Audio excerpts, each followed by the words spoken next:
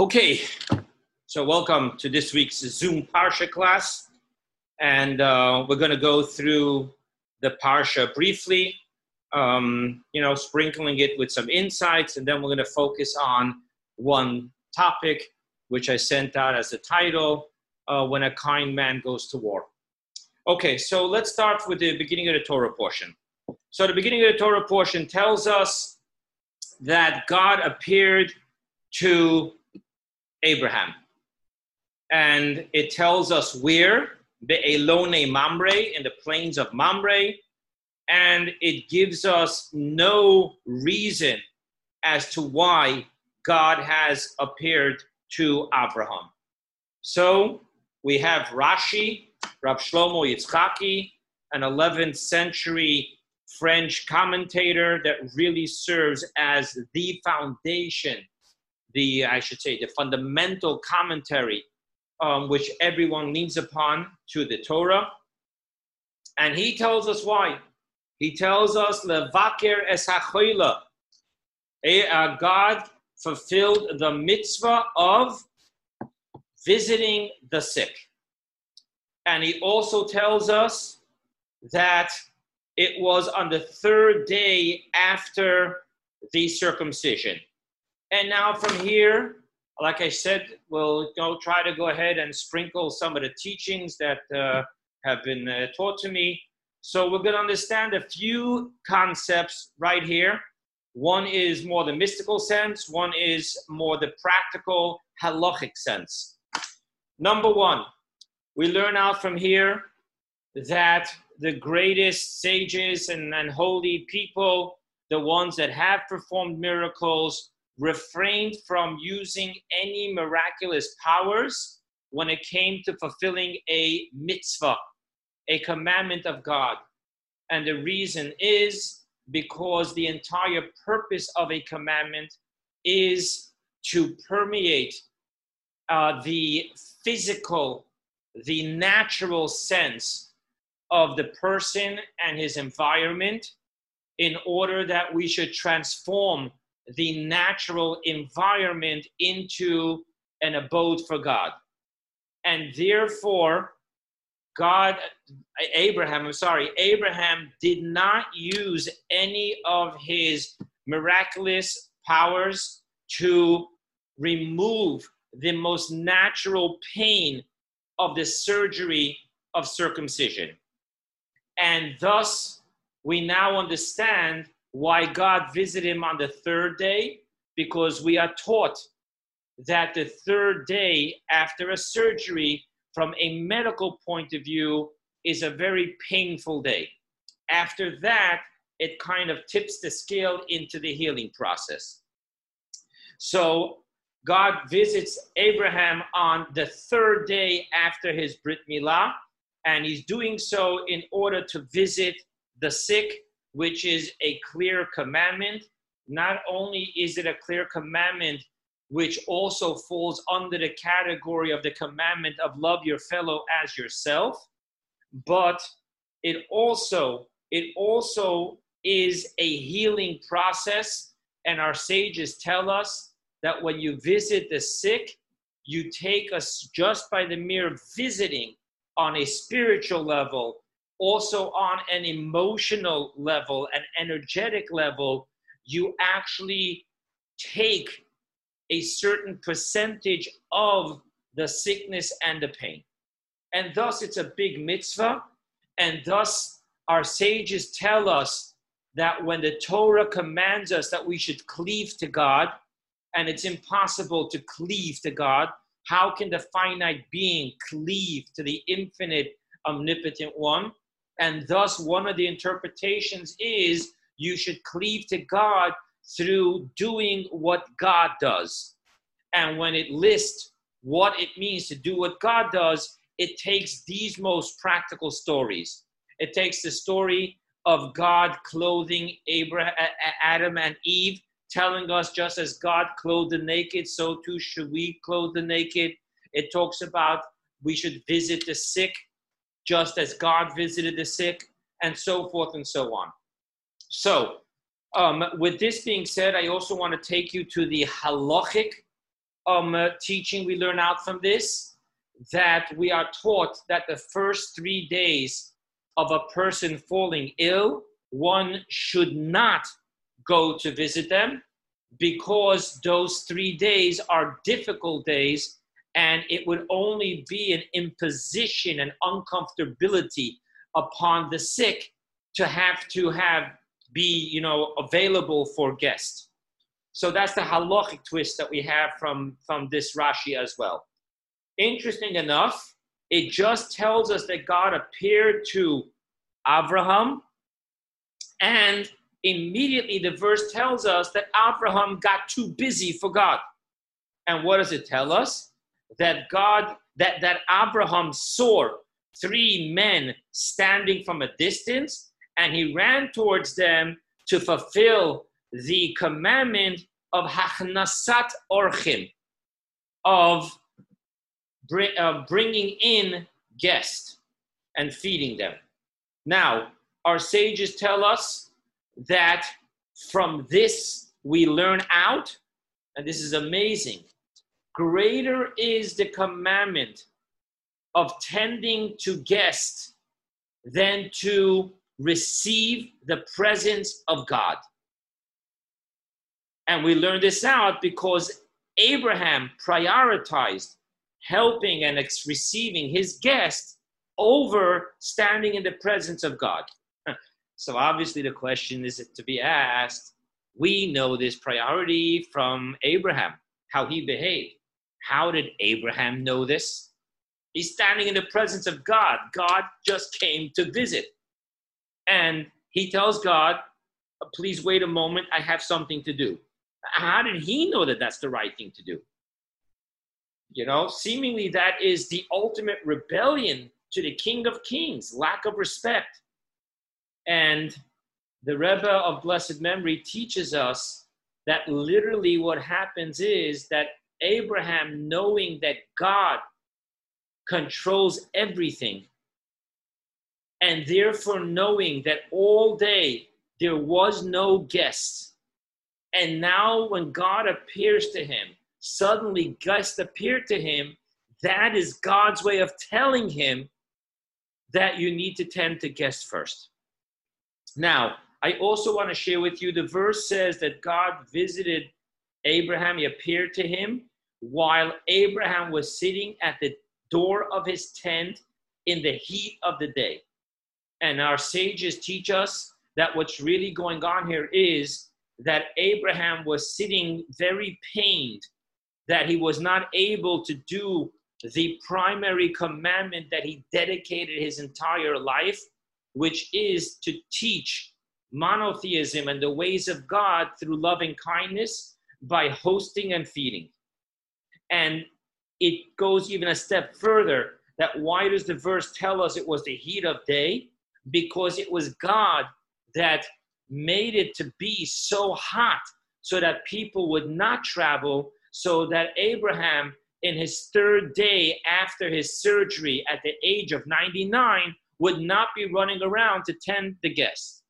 However, when God appears to Abraham, and it is very clear that Abraham, instead of feeling relieved that in his present health situation he didn't have to tend to guests, God sees that he is actually pained by this, and thus the 3 angels that God sends to Abraham, as we're soon going to see, he sends to Abraham in the form of man, so that Abraham should see guests and thus be able to tend to them.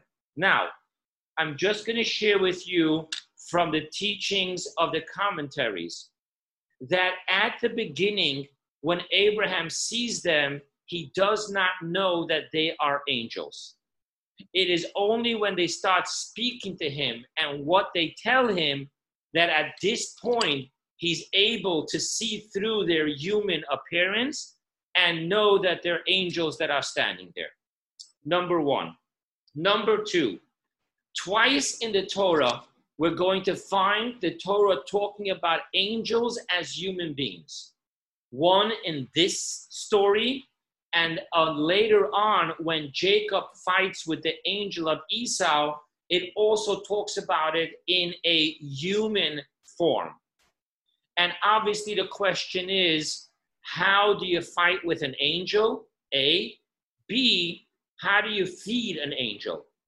And thus, interesting enough, while there are different commentaries, it is specifically the most mystical of commentaries, which is the Holy Zohar, which tells us that they truly embodied a human form, and therefore, A, they truly physically ate, and B, this angel truly had a physical wrestling match with Jacob.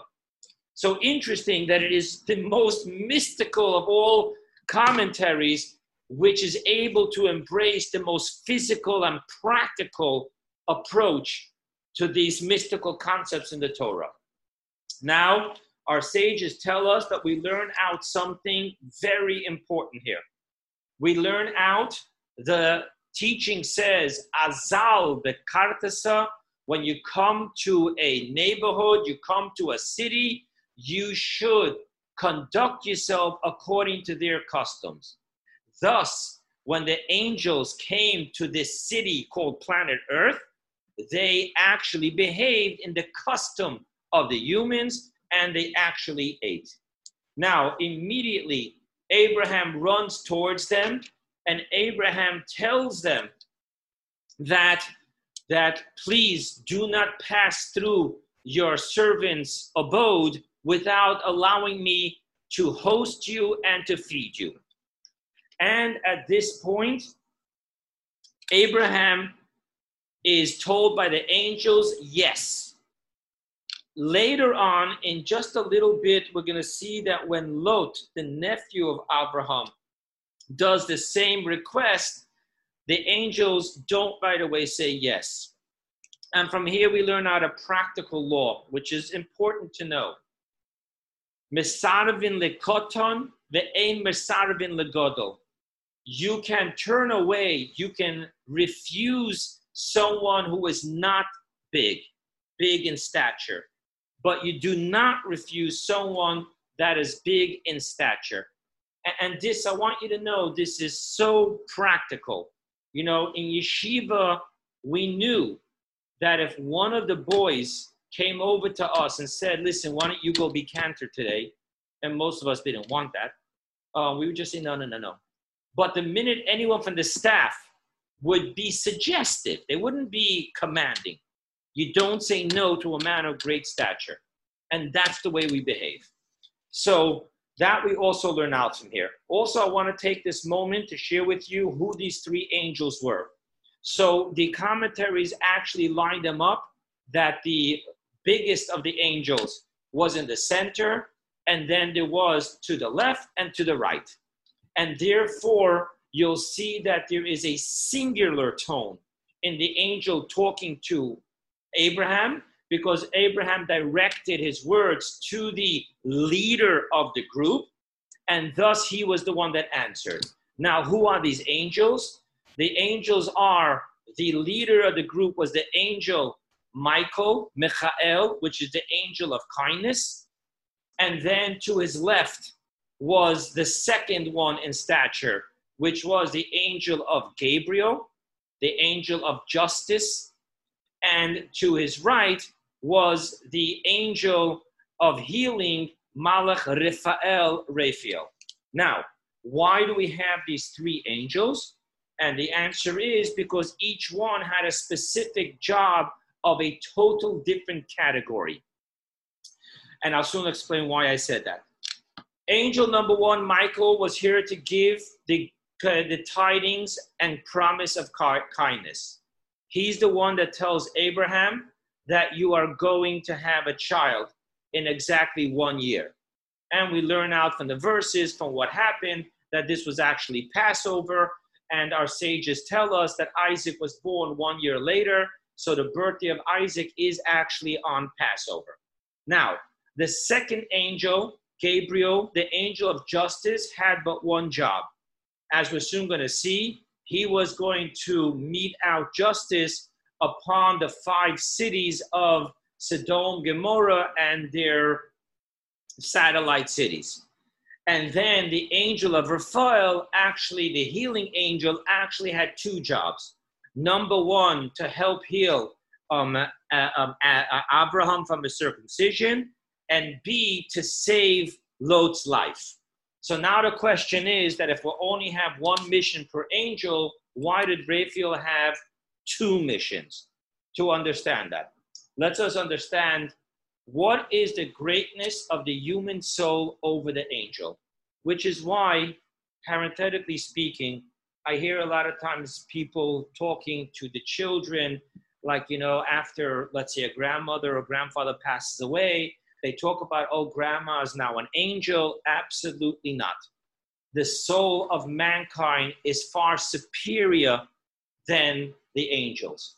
And thus to refer and say that a human soul became an angel is actually a degradation and not a step up of honor and respect.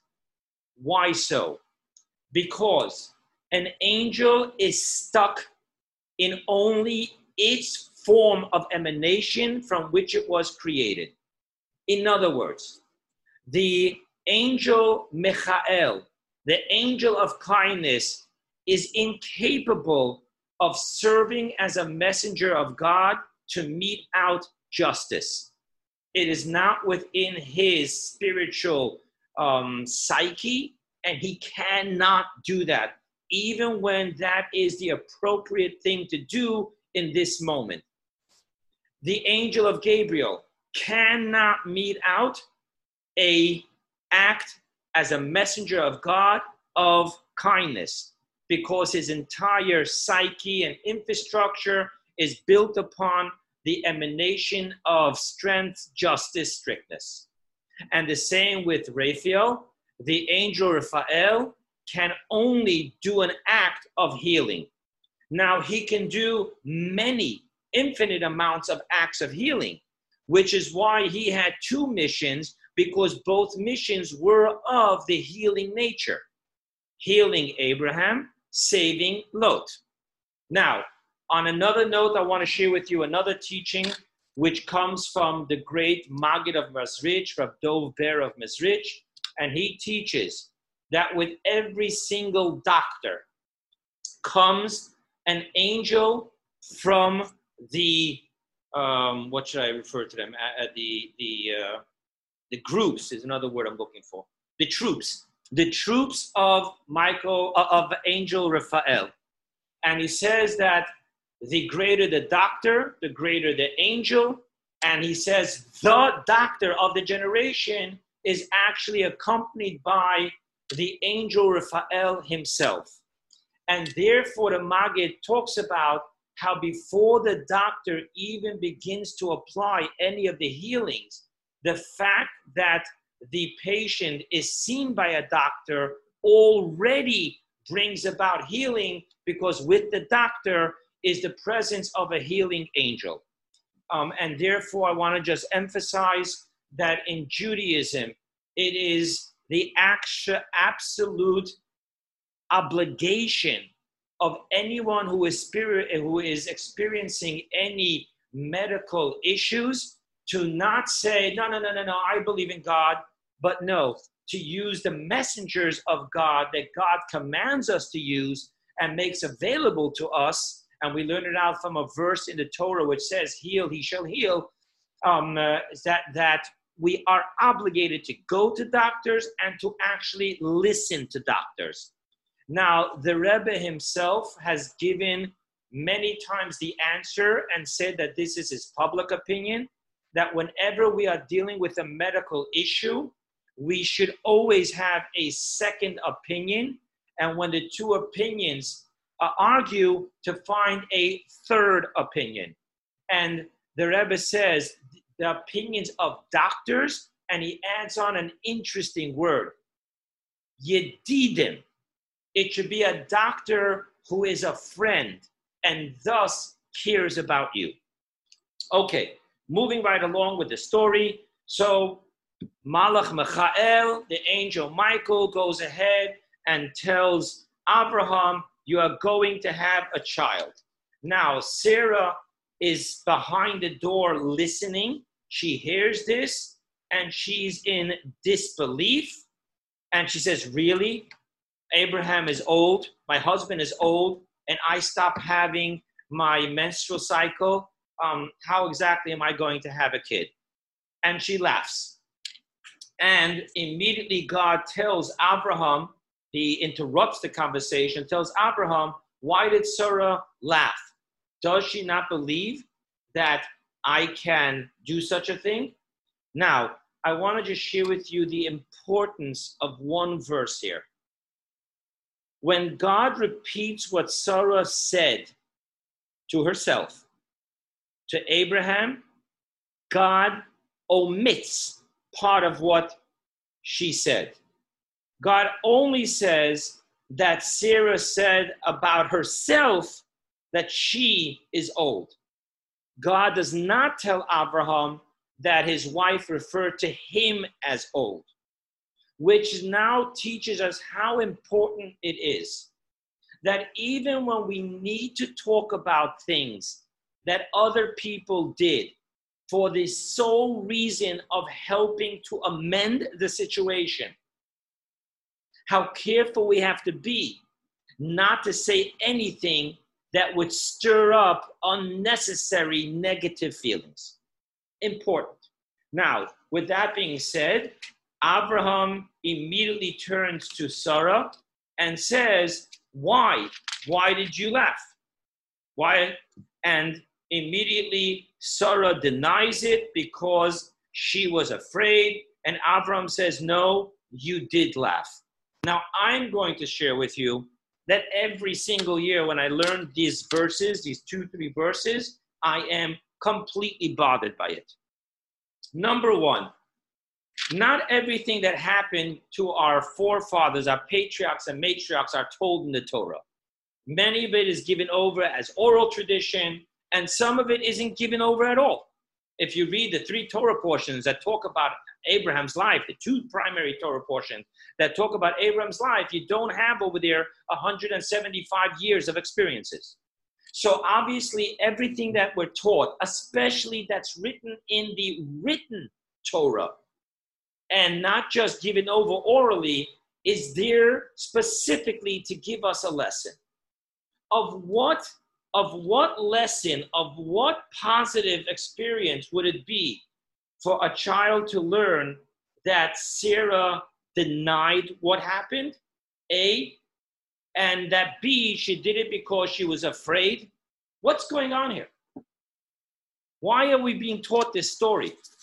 And mind you, in just a couple of pages in the same Torah portion, God tells Abraham, listen to what Sarah tells you. And our sages tell us that God told Abraham that Sarah is a greater prophetess than you are a prophet. Listen to her words. So we're speaking here of a total righteous matriarch in which we look at every single behavior as a lesson to us. What is going on here then with this story? Briefly, I'm going to share with you that the commentaries such as Nachmanides, Reb Chaim ben Attar, known as the Orach Chaim, they deal with this issue, and they talk about the fact being that Abraham realized that these 3 humans were actually angels, and thus this was the words of God. Sarah was not given that insight, and she thought, okay, a bunch of nice men who are very filled with gratitude and appreciative of being hosted, sees that there's no kids. So, they give a bracha, oh, may you have a child. She didn't think this was the word of God. She thought this was the word of kind-hearted and probably, parenthetically speaking, foolish people to think that they can give a blessing to a 99-year-old and to a 90-year-old to have a child. So therefore, she laughed. Okay, nice. Thank you for the blessing. Now, if that be the case, then why is God making this like this? This is her doubting God. And thus, what God was telling Abraham was, even if it did come from just good-natured, simple-minded people giving you a blessing, they're not the ones to say if it's going to happen or not. They're giving you a blessing that God should do it. So why didn't she believe that God can make this blessing happen?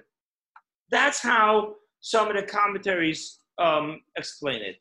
What I do not have an answer is that how did Sarah deny it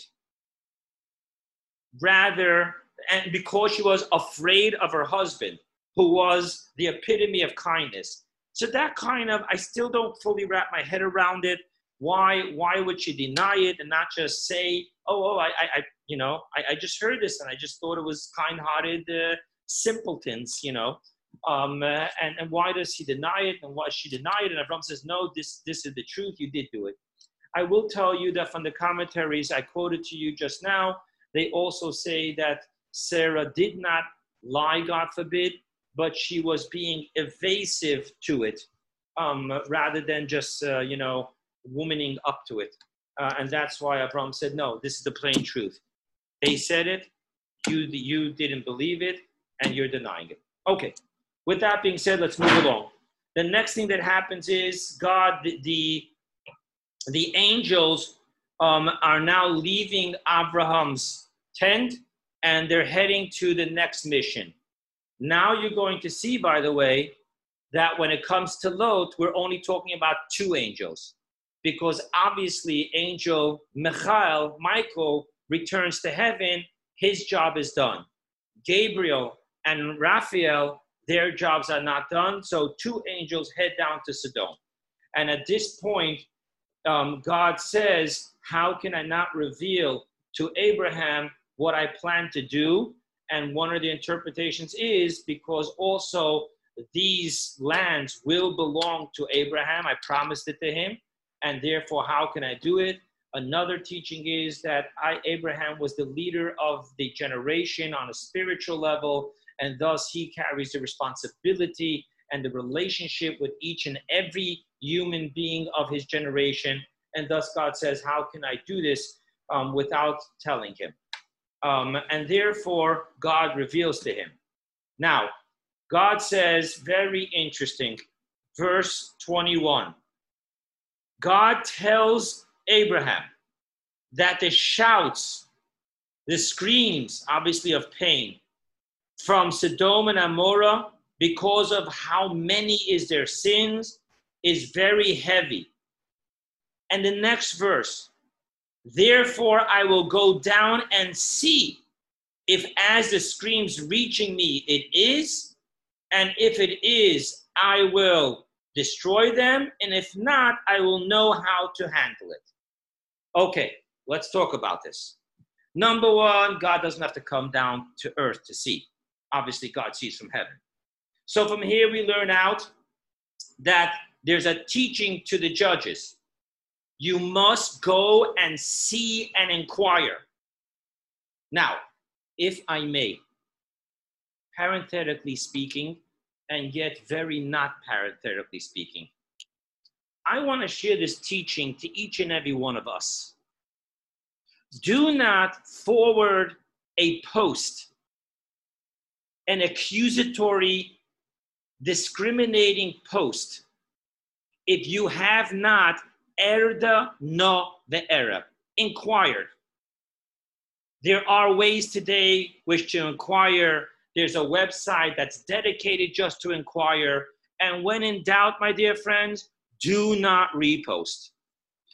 Erda no ve'era. Before you take action, do not be part of the problem. Always be part of the solution. And when in doubt, refrain.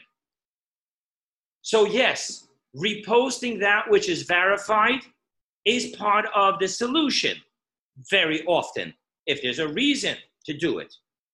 But to God forbid, just repost, being part of lies, being part of gaslighting, being part of all the problems we are going through with this new generation of vast information going at the speed of light through our system, our internet, is not okay. We need to do what God did. Let's step down and see and inquire and confirm. And yes, this horrific temptation of not having the time, I got to do it right now. We don't need to do it right now. So we can wait and see if we have the time. And by the way, if we all took this advice from God and we don't have time to look into everything, we'd be, as they say in Yiddish, hacking a chainik a lot less. Literally, that means knocking a tea kettle. And what that means is just being part of the foolishness that the lies and everything. Okay, getting off my soapbox, getting back to my pulpit. So again, it tells us that the angels are walking towards Sodom. And the sages tell us, why are they walking towards Sodom? Because why is he telling this to us again? Because they were purposely walking slow, whatever that means for angels, in order that Abraham should have time to do what he's about to do. Now, what does Abraham do? Abraham turns to God and starts praying, arguing, discussing not to do that. Do not wipe out 5 cities of human beings, animals, all of your creation. And what is his approach? His approach is that maybe amongst the 5 cities, there are 50 righteous people, which would leave for a minyan, a quorum for each city of righteous people, decent people, and thus in their merit, you should protect the entire city. And God says yes. And then he goes down to 45. And why does he go down to 45? The answer is very simple. That would leave 9. And then he's asking God, you, the righteous one, will you be the 10th man, so to speak, to complete the quorum? Now, why doesn't he go any less than 9 per city? Very simple. In Noah's ark, how many righteous people were there?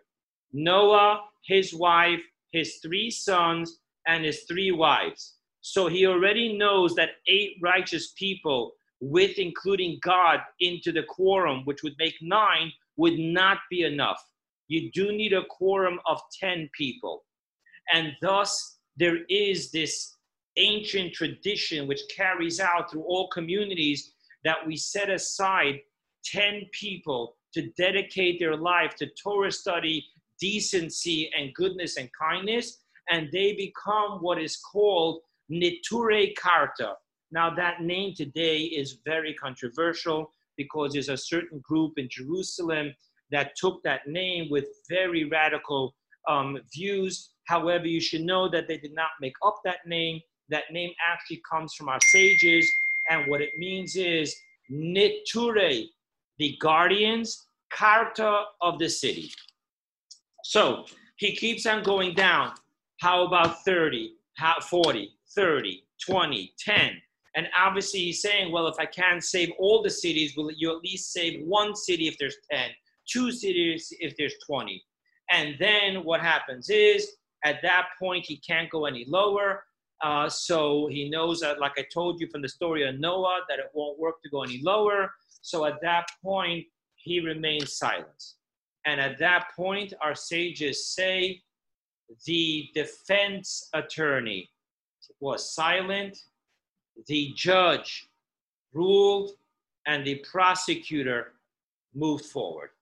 And that's when next thing we learn is that the angels arrive to Lot. And over here, like I told you in chapter 9, verse 1, it says clearly that there was 2, not 3. Okay, Lot sees them. Lot goes ahead and starts requesting of them, please be my guest. Now, obviously, Lot doing this was the remnants of the education he received by Abraham. So what was Sodom and Gomorrah's biggest sin? So our sages tell us that the biggest sin of Sodom and Gomorrah was that they were actually the antithesis, was the antagonist of Abraham, which makes it so much more powerful that Abraham is fighting for their salvation.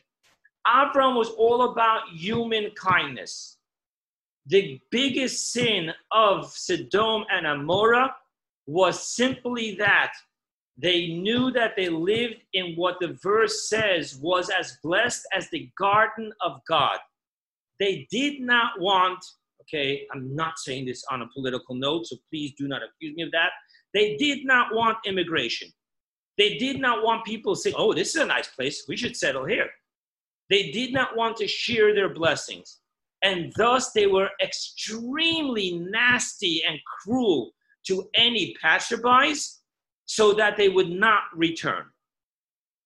They went so far as having the death penalty for anyone who was found to do any act of kindness towards tourists and guests. And thus Lot actually is actually endangering himself, telling the angels, please sneak your way to my house. And that's why I use the word pseudona, please turn. What do you mean turn? Come to my house. No, take back alleys and come to my house. And in the house over there, we have the story of they reveal to Lot why they came, and they're going to turn over Sodom, and they're going to, and one angel is going to save him in the honor of Abraham. And all of a sudden, Sodom spends the whole night in defense of the people he lives amongst. And then it says that word got out that the angels, that Lot brought guests into his house, and the entire city come barging on Lot. Now, parenthetically speaking, because it's a medrash, I wanted to share with you what happened. How did everyone find out? You know, he snuck them into the house, and clearly no one saw. So we're taught, and this is going to explain in a moment, one of the reasons why Sodom's wife turned into a pillar of salt. Because Lot's wife, who was already completely perverse by her environment, was all of a sudden going to the neighbors asking, oh, would you happen to have salt? My husband brought home guests. Getting out the word purposely. And that's how people found out. She spoke to the neighbor wives. The wives told their husbands. Everyone gets together, and they're barging on, attacking Lot. And Lot stands up to protect his guests, and he says, please don't. The next line in the story I will share with you. I don't know how to stomach. He says, here you can have my 2 virgin daughters to do as you please. Just don't harm the guest. I don't know where that came from. I highly doubt that that would have come from the teachings that he learns from Abraham. But be it as it may, he goes ahead and he tells them that. They move forward to attack him. The angels smite the people with blindness, so they shouldn't be able to see where Lot is and how to get into the door. They pull Lot into the house, slam the door, and they ask him, who else do you have here? Simply speaking, do you have, you have 2 married daughters and their husbands. You have 2 betrothed grooms to your 2 single daughters. Do you want to bring, go get them? Another teaching is they were actually saying, oh, really? Who else do you have here? You were sitting all night telling us how fine these people are. We see how fine they are. Anyway, to make the long story short, his 2 married daughters and their husbands laugh at him.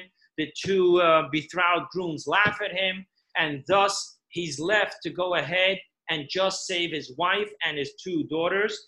And Angel Gabriel tells him, stop wasting time. I have a job to do, and I can't do it until you're off this continent, this place, not continent. And therefore, they tell him, go to Abraham and stay there. Lot immediately says, please don't make me go to Abraham. And our sages say, why? Because when I live amongst the perverse, I am found to be decent. But when I live in relativity to Abraham, I'll be found in heaven to be completely perverse. Let me go to a little city, which was only a city that was only 51 years old. Let me stay there and let me be safe there, which will explain the next story that happens. But anyway, let's first finish this story. So Lot goes ahead, and the angel tells him, whatever you do, do not look back. And the teaching here is, why do not look back?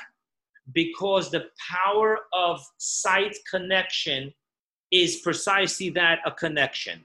Now, if Lot and his wife and his daughters on their own merit would have been able to be saved and disconnected, so then they don't have to worry about looking back. However, being that they had no merit of their own, they actually deserve to be part of this and this destruction. And it's only because of Abraham that they're being saved. So the angel is saying, be careful that you don't look back, pen tidbak, unless it sticks to you what's happening in Sodom.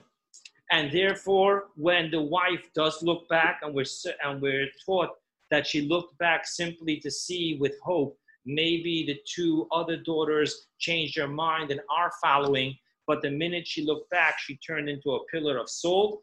I told you one reason why she turned into salt, because that's how she sinned against these angels.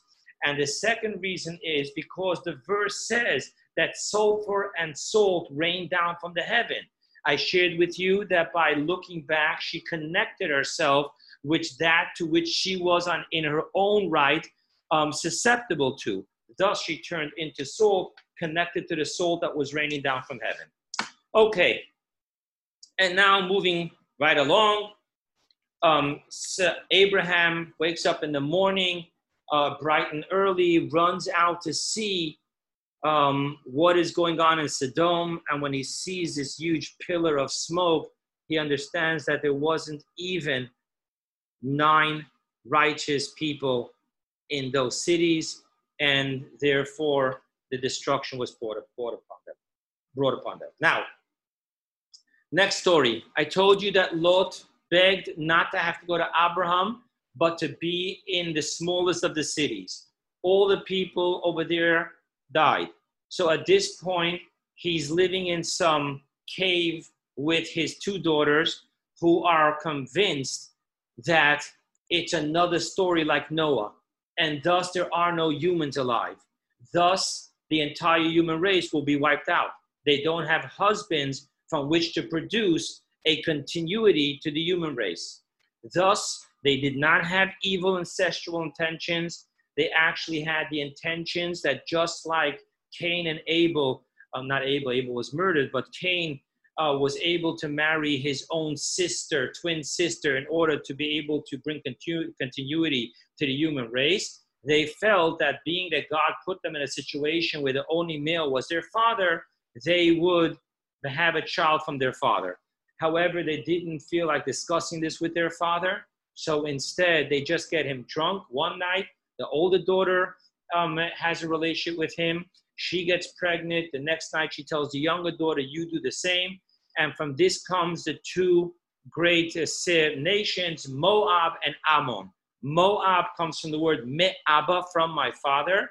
Ammon is, she was more modest, and she named him Ammon, meaning my nation, Ammoni. Now, why did I say there were 2 great nations? Because I just want to say that from them came 2 amazing converts. Ruth, the Moabite.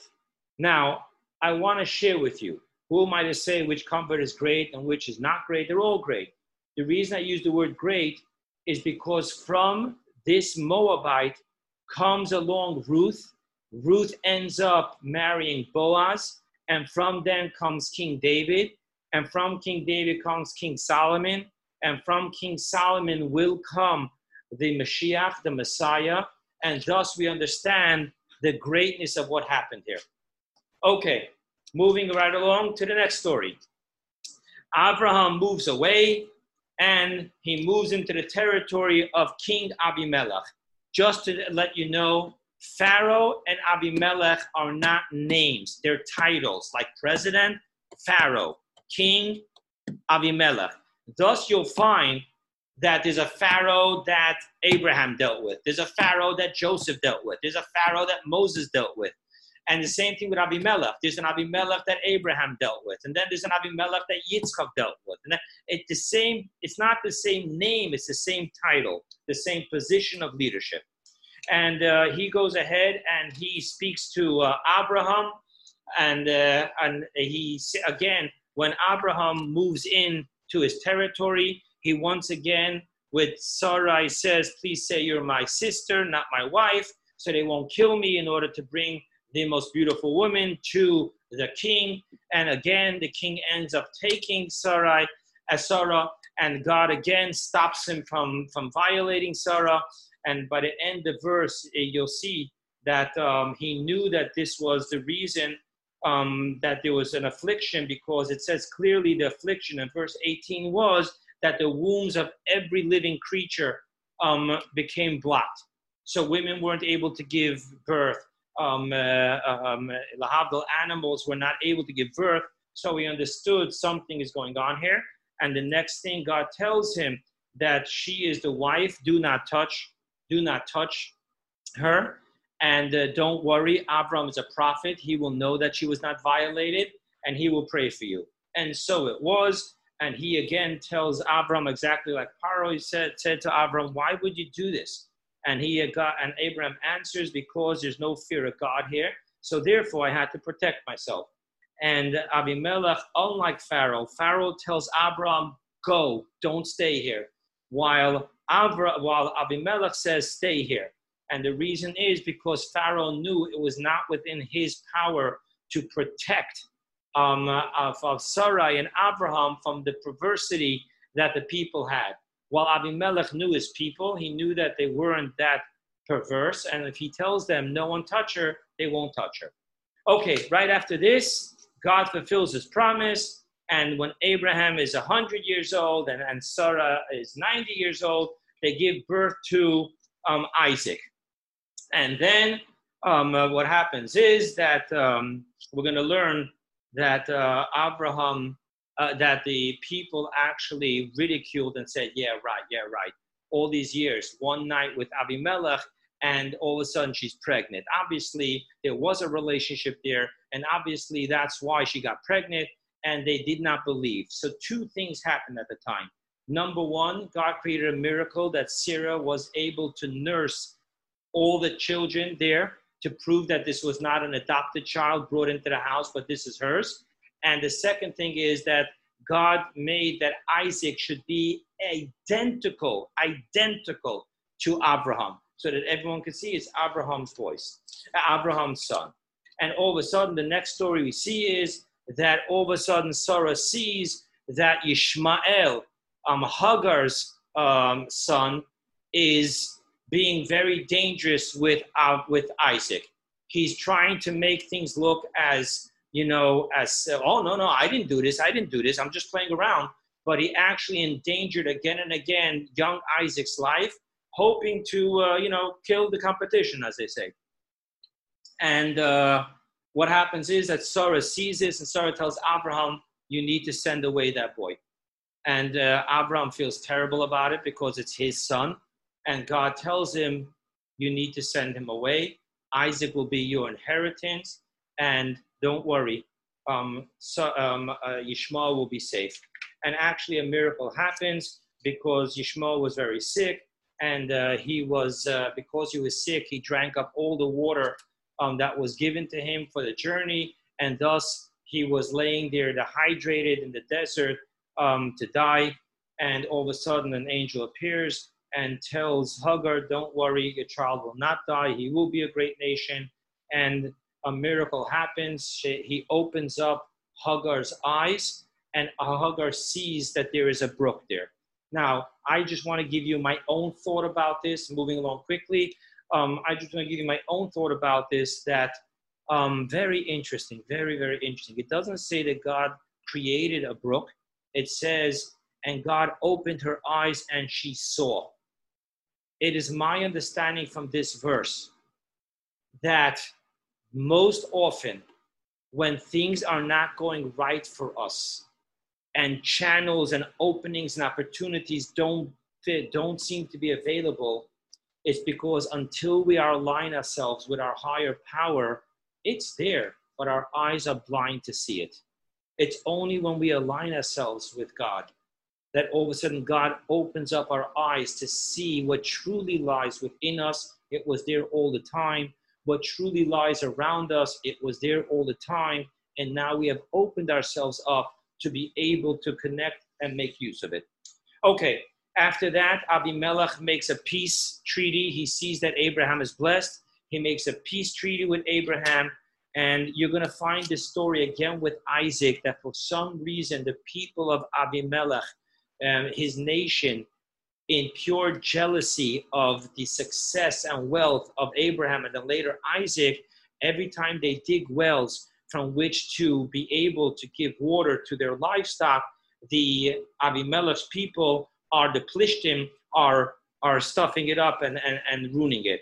And thus Abraham then makes with him a covenant and says, you know, this is what your people are doing. And he goes ahead and he says, well, I didn't know. Well, now you know. And he ends the problem. And then they have the well on which they do it, and they call it Be'er Shava. Now, which is called the well of the oath. I just want to be clear. Today, it is not called, the city is not called Be'er Shava, which means of oath, the well of an oath, but rather it's called Be'er Sheva. Sheva means 7. And I just want to share with you that you will see why, because when Isaac has to go through the same thing, he changes the name from Be'er Shava to Be'er Sheva. Okay, and then there's the last story, which is probably the most interesting story, which is the story I'm going to spend the least time on, which is the story of God telling Abraham to put Isaac onto the altar. So, of course, God never tells Abraham to sacrifice. He just says to bring him up upon the altar. It is Avram's understanding, which God wanted him to understand, that he is to bring him as a sacrifice, and that was the ultimate test. And then when he passes the test, God stops him and says, don't do it. God sends an angel to stop him and says, don't do it.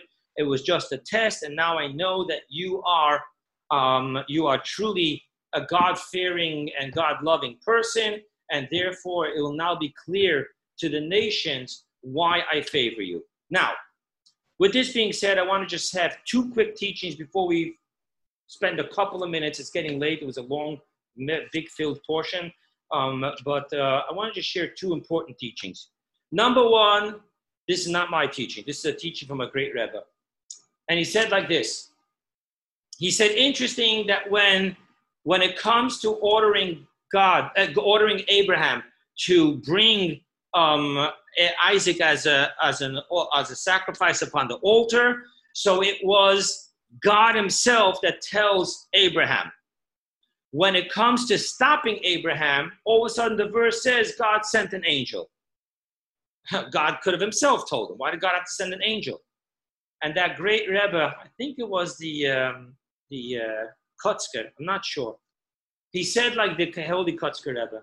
He said like this. He said, it's only to teach us a lesson. If you believe that God is sending you to harm a person, you must hear it from God himself. But even if God told you to harm a person, and then later it's only an angel, a messenger that tells you stop, that's enough for you to stop and not harm another person. Really important lesson in a world filled with people that are bent on holy wars and hurting people in the name of God. Unless you heard directly from God, do not harm any person. Okay, with that being said, one more teaching, and this is, I'm going to be quick with this, it's mathematical. So you'll see all of a sudden in verse 19 that when Abraham returns from Mount Moriah, it doesn't say, and they returned, meaning Abraham and Isaac, but it says only Vayoshav Avraham, verse 19. Avraham returned. Where's Isaac? By the way, just to let you know, Isaac is 37 years old at this time.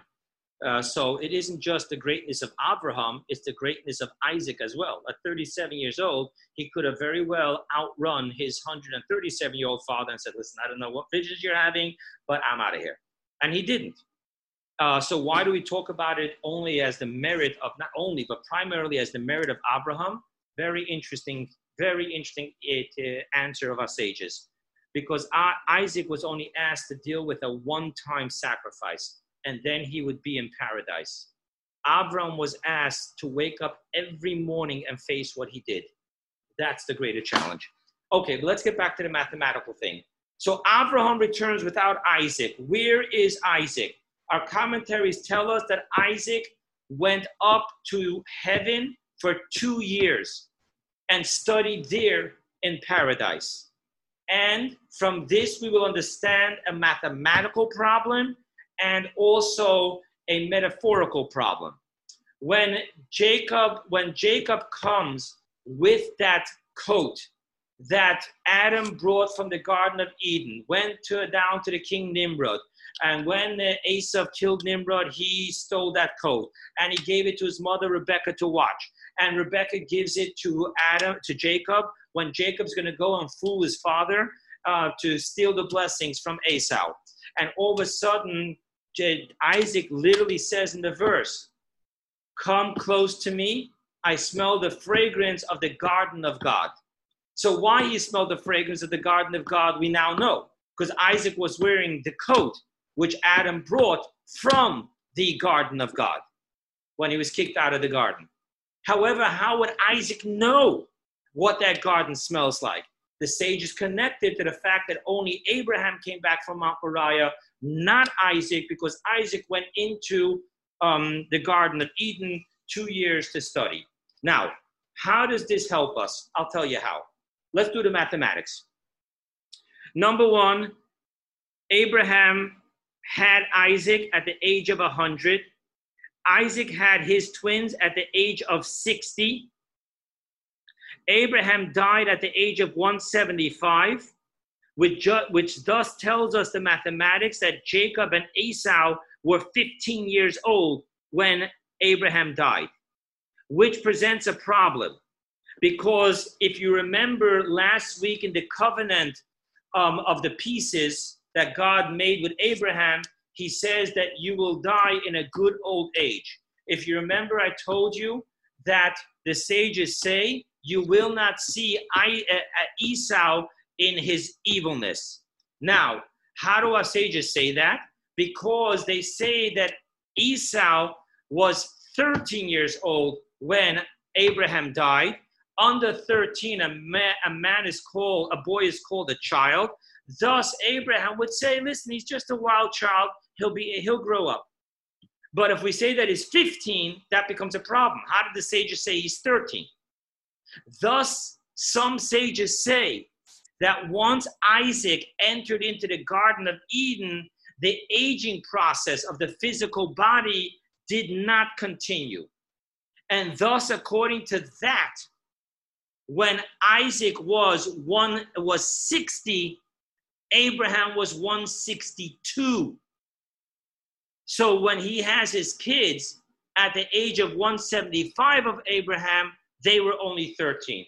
An interesting opinion brought down in a book called Seder HaDoros, The Order of Generations.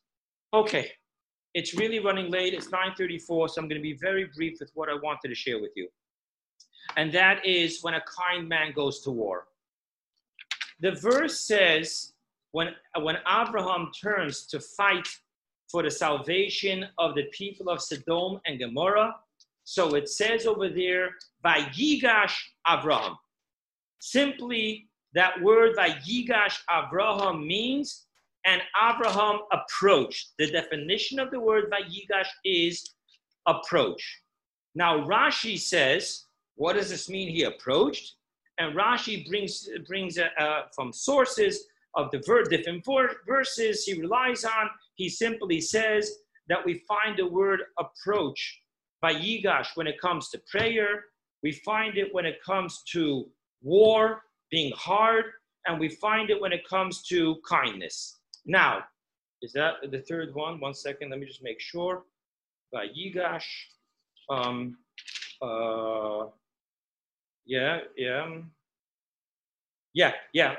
So the word is not kindness. The word is actually to soothe, lephayas, to calm down. Okay. Now, the question is, why does Rashi do that?